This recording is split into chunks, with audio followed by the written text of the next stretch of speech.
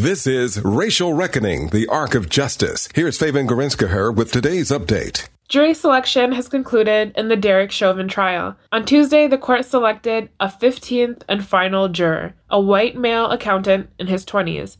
The juror expressed strong support for police, yet he questioned the behavior of the officers charged with George Floyd's murder.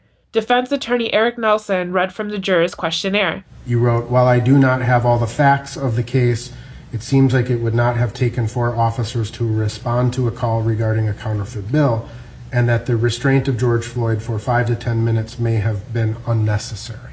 Racial Reckoning reporter Georgia Fort was in the courtroom Tuesday. She says entering the courthouse was like going through airport security, a pleasant but sometimes tense, heavily guarded process that one juror described as intimidating. Fort says the security can make some jurors feel safe. For Black and brown people with negative experiences with law enforcement, it could have the opposite effect.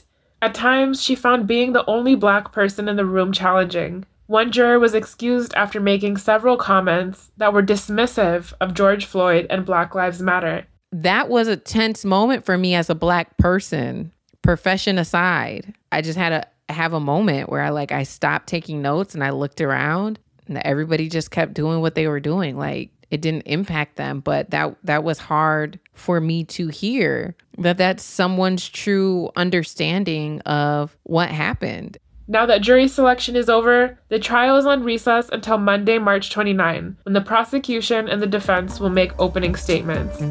For the Racial Reckoning Project, I'm Faven Gorinska. Racial Reckoning, the Arc of Justice is produced and supported by Ampers, diverse radio for Minnesota's communities, in partnership with KMLJ Radio and the Minnesota Humanities Center.